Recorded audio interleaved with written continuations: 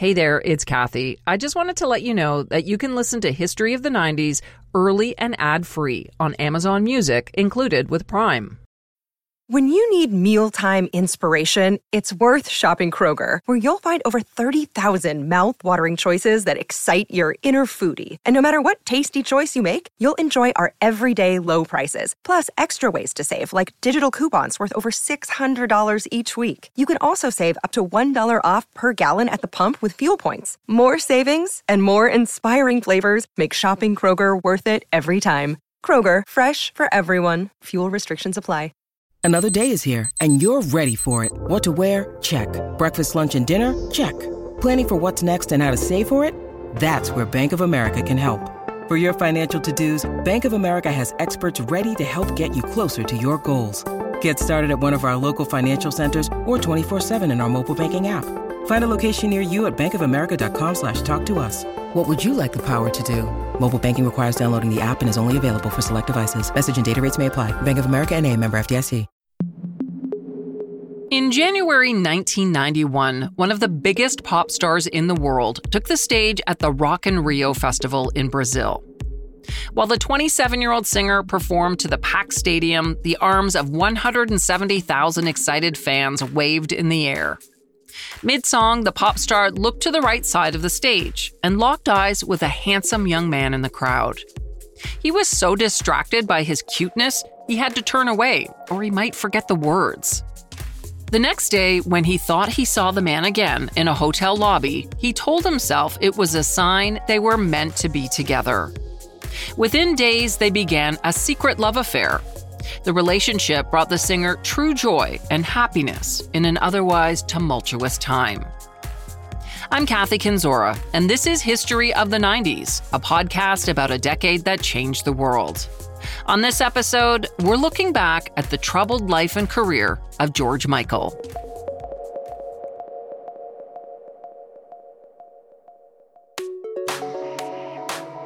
When George Michael was in his teens, he moved with his family to Hertfordshire in southern England. That's where he met classmate Andrew Ridgeley. They were both into music and, together with some friends, formed a ska band, which of course was all the rage in the UK at the time. According to George, the band was terrible, and it didn't last very long, which was okay with the high school friends, because what they really wanted was to be pop stars. George Michael was a pure pop artist. George was not interested in rock and roll. He didn't really like rock and roll, and very little that George recorded can be themed rock and roll. George was in love with pop music. That's journalist and author James Gavin, who in June 2022 published a biography on the singer called George Michael: A Life. He said that George's wish to be a pop star was tied to a deep-rooted desire. George set out to be a superstar, specifically to be a superstar, when he was a child, because it appealed to him somehow to have the love and approval of millions of strangers. Pop music, he thought, was the clearest path to that goal. The first step towards that goal came in 1981, when George and Andrew Ridgeley formed the pop duo Wham! In 1982, they landed a record deal and released their first album called Fantastic. Initially, it didn't gain much traction, but then an appearance on a BBC Saturday morning show for kids set off a chain of events that turned the pair into the pop stars they dreamed of being. George Michael was just 19 years old when Wham! Appeared on Saturday Superstore performing the single Young Guns. He had little experience in the spotlight, but you couldn't tell. Bare-chested in a jean vest and rolled-up jeans, he looked and sounded like a natural showman. Now reach up high and touch your soul. Hey, sucker. 19-year-old Andrew Ridgeley danced alongside Michael, who was clearly the star of the show. The performance landed them another gig, this time on the iconic BBC show Top of the Pops. The exposure was huge for the young up-and-coming duo. And within a short time, Young Guns shot up to number 3 on the music charts. And overnight, the Wham! Singers became heartthrobs. George seemed to be born for the role, with his thick feathered hair and chiseled features, which were complemented by his fashion choices. The tight denim or short shorts made teen girls swoon for the singer. But no one, not even his singing partner, knew that he was struggling with a secret about his identity. Over the next several years, Wham released hit after hit, including Wake Me Up Before You Go Go, I'm Your Man, and this Christmas classic. Last Christmas, I gave you my heart, but the very next day, you gave it away. This year... The first song credited to George Michael as a solo was Careless Whisper, released in the summer of 1984 in the UK. When it reached the US 6 months later, the song was credited as Wham featuring George Michael. But either way, the saxophone-filled ballad was a #1 hit around the world. And it wouldn't be long before George Michael parted with Andrew Ridgeley and Wham to become a full-time solo artist. George Michael's debut solo album, Faith, released in 1988, was a massive global success. It made him one of the world's biggest pop stars, at the same level as Madonna, Michael Jackson, and Prince.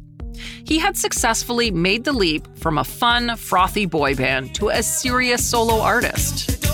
'Cause I gotta have faith. I gotta have faith. Because I got to go for faith. I got to have faith. Baby. The video for his first single, which is remembered for focusing quite a lot on the singer's butt, flaunted a new look. With his stubbly beard, mirrored sunglasses, black leather jacket, and ripped jeans, he looked more like a sexy biker than the Wham pop star that everyone had grown used to. In this new era, George Michael looked like he was on top of the world, at least to everyone on the outside. Attaining that pinnacle of stardom was supposed to fix what was wrong. It was supposed to fill in the gaps. When George finally got there, which was a Herculean act of extraordinary will, focus, and, determination to be loved. He got up there, he was on arena and stadium stages all over the world. Tens of thousands of people were screaming for him at every concert so loudly that he sometimes couldn't hear the music, and George was miserable. James Gavin says George Michael was battling several demons. He had a deep-rooted sense of insecurity and self-hatred. Growing up with a homophobic father, George struggled to come to terms with his sexuality. He had created a George Michael persona that we all know, this hyper-macho biker dude, super heterosexual. He felt that he was living a lie, and he was, strangely enough, really lonely up there.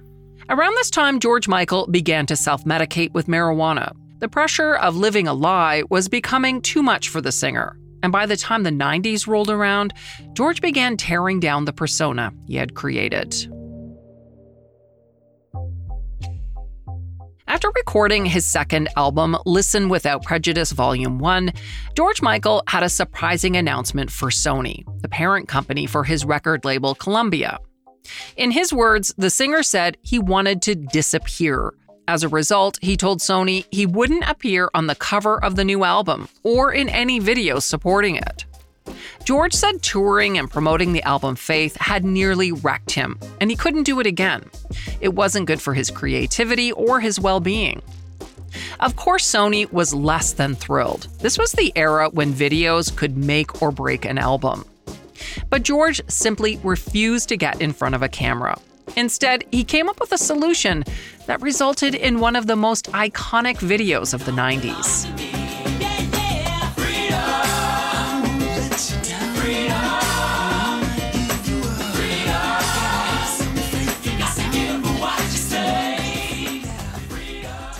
After seeing the British Vogue cover featuring Peter Lindbergh's black and white photo of Naomi Campbell, Christy Turlington, Linda Evangelista, Cindy Crawford, and Tatiana Petitz, George Michael had the idea that the supermodels should replace him in the video for the song Freedom 90. The models lip-synced the lyrics that addressed Michael's struggles with identity, artistic growth, and stardom. And then the desecration, the destruction of the symbols like the leather jacket and the old jukebox that had been featured in the Faith video, the destruction of those. He was trying to tell the world that he was erasing the old George Michael, but he didn't know who the new George Michael was. It was confusing to people. If he wasn't that, then what was he? In spite of any confusion, the video was a huge success, with heavy rotation on MTV. It solved the record company's issues with George Michael in the short term, but not in the long term. The singer was still refusing to tour or do much to promote his new album. He agreed to do interviews with only 3 newspapers: the New York Times, the Los Angeles Times, and USA Today. This decision to pull back became big news, and not everyone was supportive.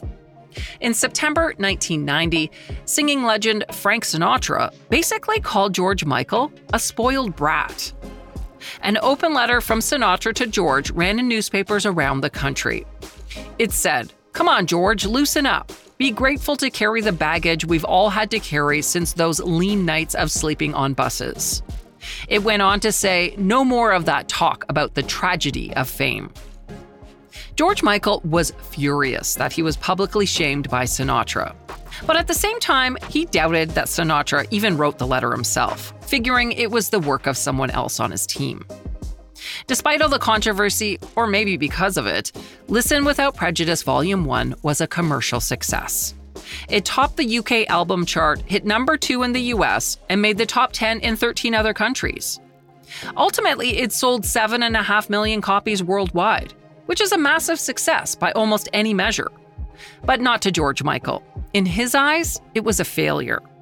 He compared it to his first album, Faith, which sold twice as many copies. But he didn't blame his lack of promotion on the lagging sales.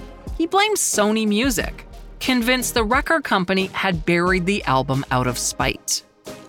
He believed they were disappointed that he decided to play down the sultry sex symbol image that people knew from Wham and Faith. And this wouldn't be the last of the struggle between George Michael and Sony. The singer finally went on tour in January 1991, but it wasn't what the record company expected. Instead, the cover-to-cover tour featured George Michael performing mostly covers of songs by some of his favorite artists, like Elton John, David Bowie, and The Temptations. From Listen Without Prejudice, he only performed Freedom 90, and from Faith, he played the song Father Figure. It was basically a big FU to the record company, who wanted him out there promoting his latest album. The tour lasted 9 months, and it included 30 shows in Europe, North America, Japan, and Brazil. And Brazil is where George Michael would meet someone who would change his life forever. The Rock in Rio Festival was the most extravagant music festival ever held in Brazil. The 9-day event in January 1991 showcased multiple headliners, including Guns N' Roses, Prince, INXS, New Kids on the Block, a-ha, and George Michael, who was paid $1.5 million for just 2 shows. Anselmo Filippa, an assistant stylist and sometime clothing designer from Brazil, was one of the 170,000 people in the audience for one of George Michael's sets. During the show, the 34-year-old turned to a friend and said about the singer, "I'm going to make him mine." When the festival was over, Anselmo used some connections to track down where George Michael was staying and followed him there. He crashed a party the singer was hosting in the posh resort town 200 miles from Rio. It might sound a bit creepy to you, but George didn't think so. He was captivated.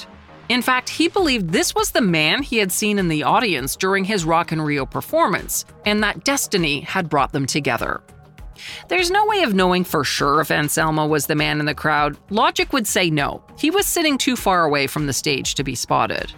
But either way, the pair spent the next couple of days together. And when George left for Los Angeles, he told his manager to get Anselmo there as quickly as possible. The couple was soon inseparable. For the first time in a long time, the singer was happy. At the age of 27, he was in his first serious relationship with a man. George called Anselmo his soulmate and his savior, who even gave him the courage to come out to some of his close friends and eventually his parents. But this period of happiness didn't last long. They had 6 months of bliss together. Then Anselmo received word that he was HIV positive, which at the time was most certainly a death sentence. That same year, George's friend Freddie Mercury, the lead singer of Queen, died of an AIDS-related illness. Then, a few months later, on April 20th, 1992, George took part in a tribute concert for Mercury at Wembley Stadium in London. And that's where he gave one of the most stunning performances of his life.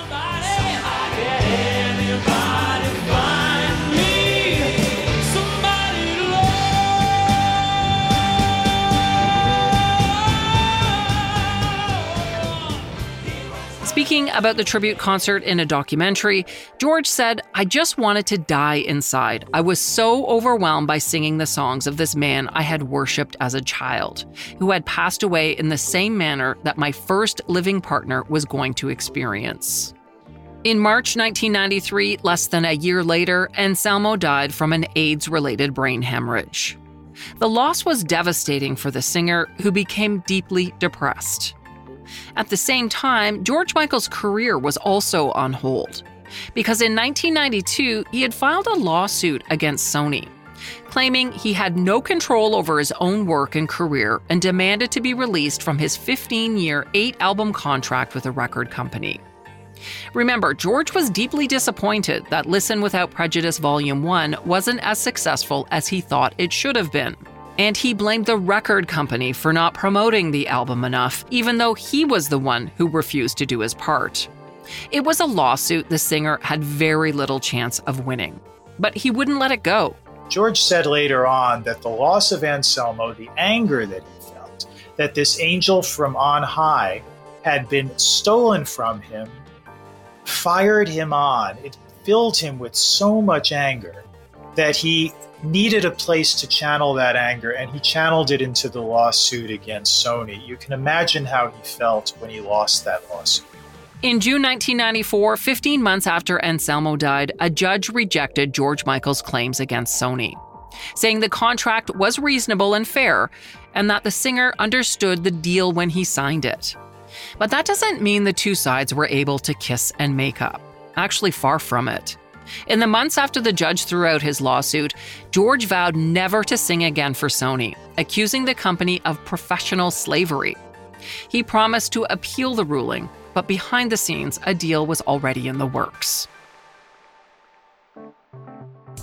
In July 1994, Sony agreed to sell George's remaining contract for somewhere between $30 and $40 million to two other record companies. The newly formed DreamWorks Records would distribute his music in North America, and Virgin Records would look after the rest of the world. 2 years and $4.5 million later, George Michael had finally achieved the freedom he had been striving for. And now it was time to get his music career back on track.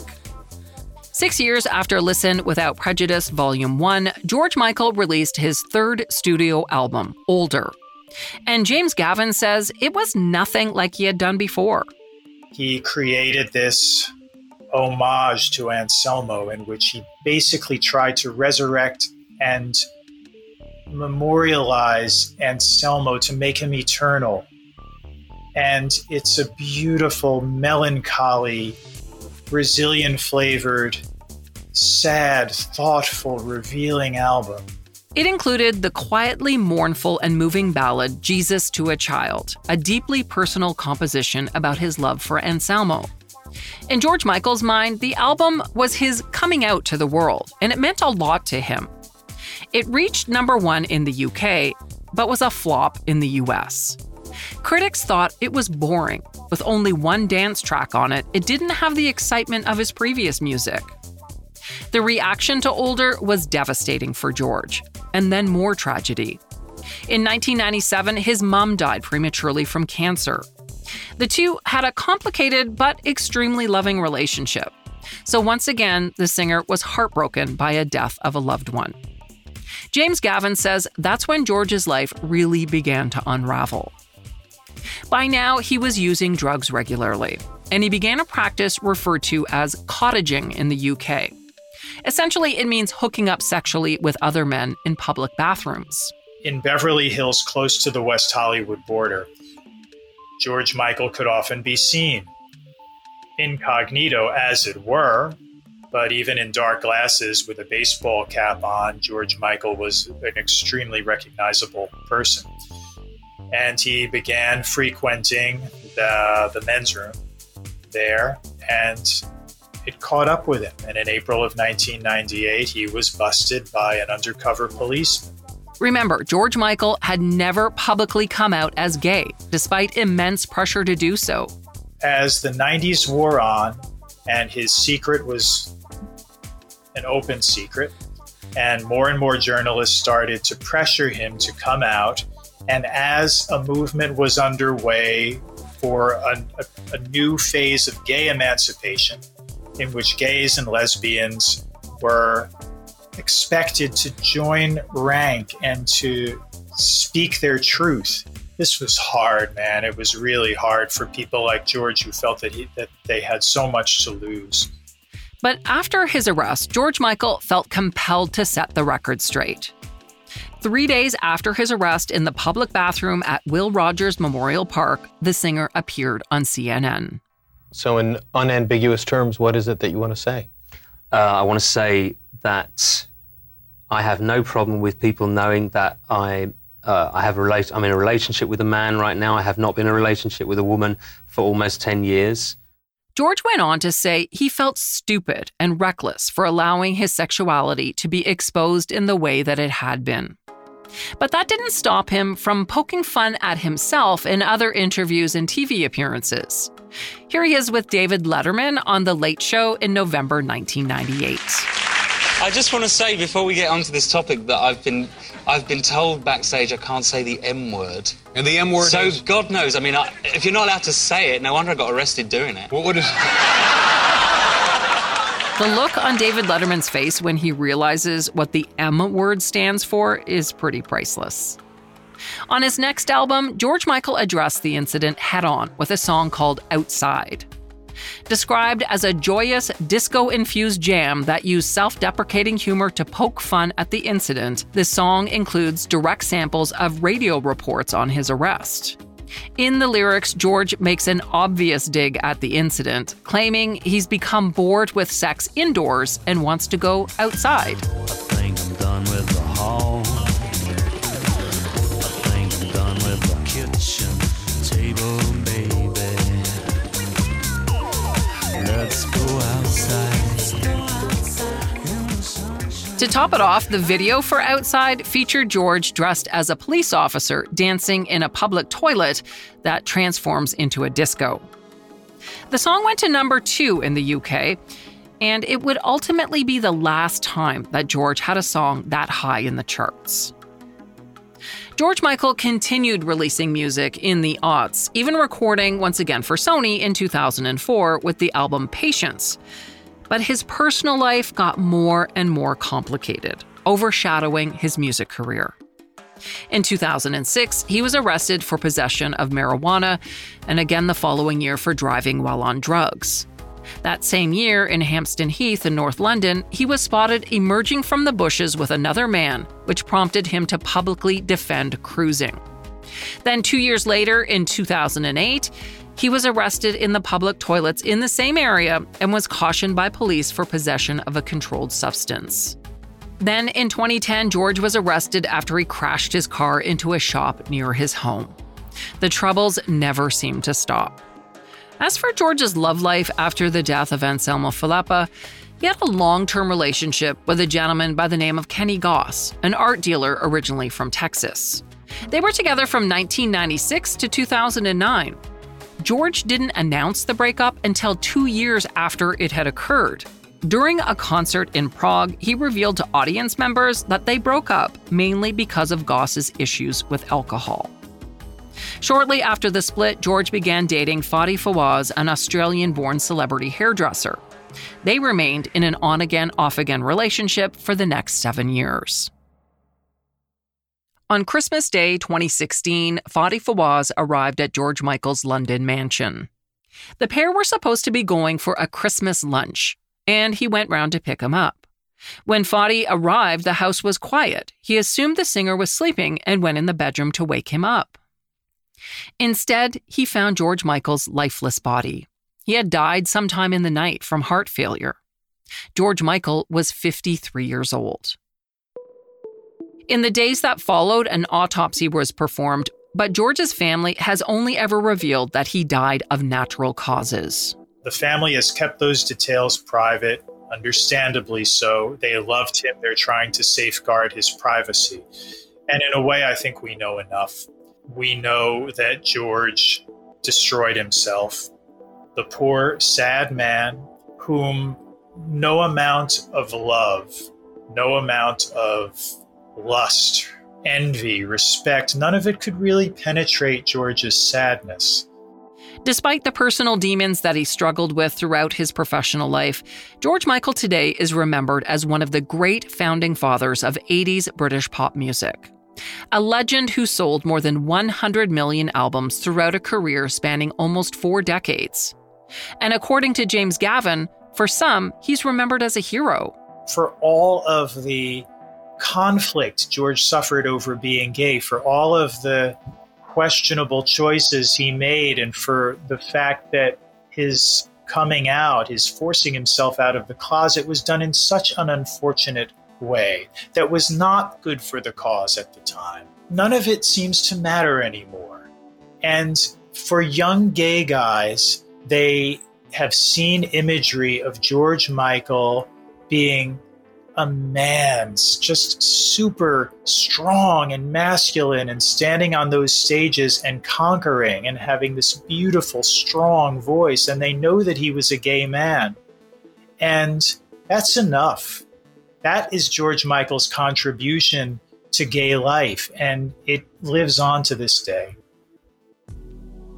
Following George Michael's death, numerous stories started to emerge about secret acts of kindness and charity that he had quietly undertaken while alive. For example, he often set aside tickets for hospital staff at his concerts. And he once gave an entire free concert for nurses as a thank you for the care they had given his mother a decade earlier. He donated royalties from the song Jesus to a Child to a children's charity, while royalties from his 1991 duet with Elton John, Don't Let the Sun Go Down on Me, were donated to an HIV/AIDS charity. He did smaller things too, like contacting a woman who he'd seen on a TV game show to quietly give her the money she needed for IVF treatment. And in 2000, he bought the piano that John Lennon used to compose Imagine for nearly $3 million from a private collector. Then he donated it to a Beatles museum in Liverpool. Through these charitable acts and his catalog of amazing music, George Michael's legacy continues to shine bright, like the superstar that he always wanted to be.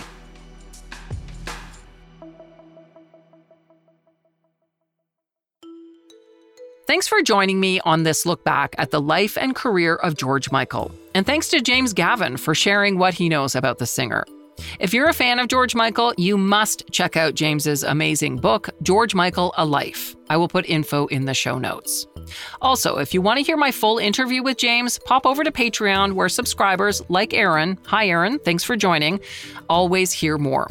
You can join too, just head over to www.patreon.com/historyoftheNineties. You can also find the show on Twitter and Facebook at 1990s History and Instagram at That 90s Podcast. Also happy to hear from you by email. If you have any show suggestions or other comments, hit me up at 90s@curiouscast.ca. That's 90s@curiouscast.ca. This episode was written and hosted by me, Kathy Kinzora. Our producer is Dila Velasquez, and sound design and final production, as always, by Rob Johnston.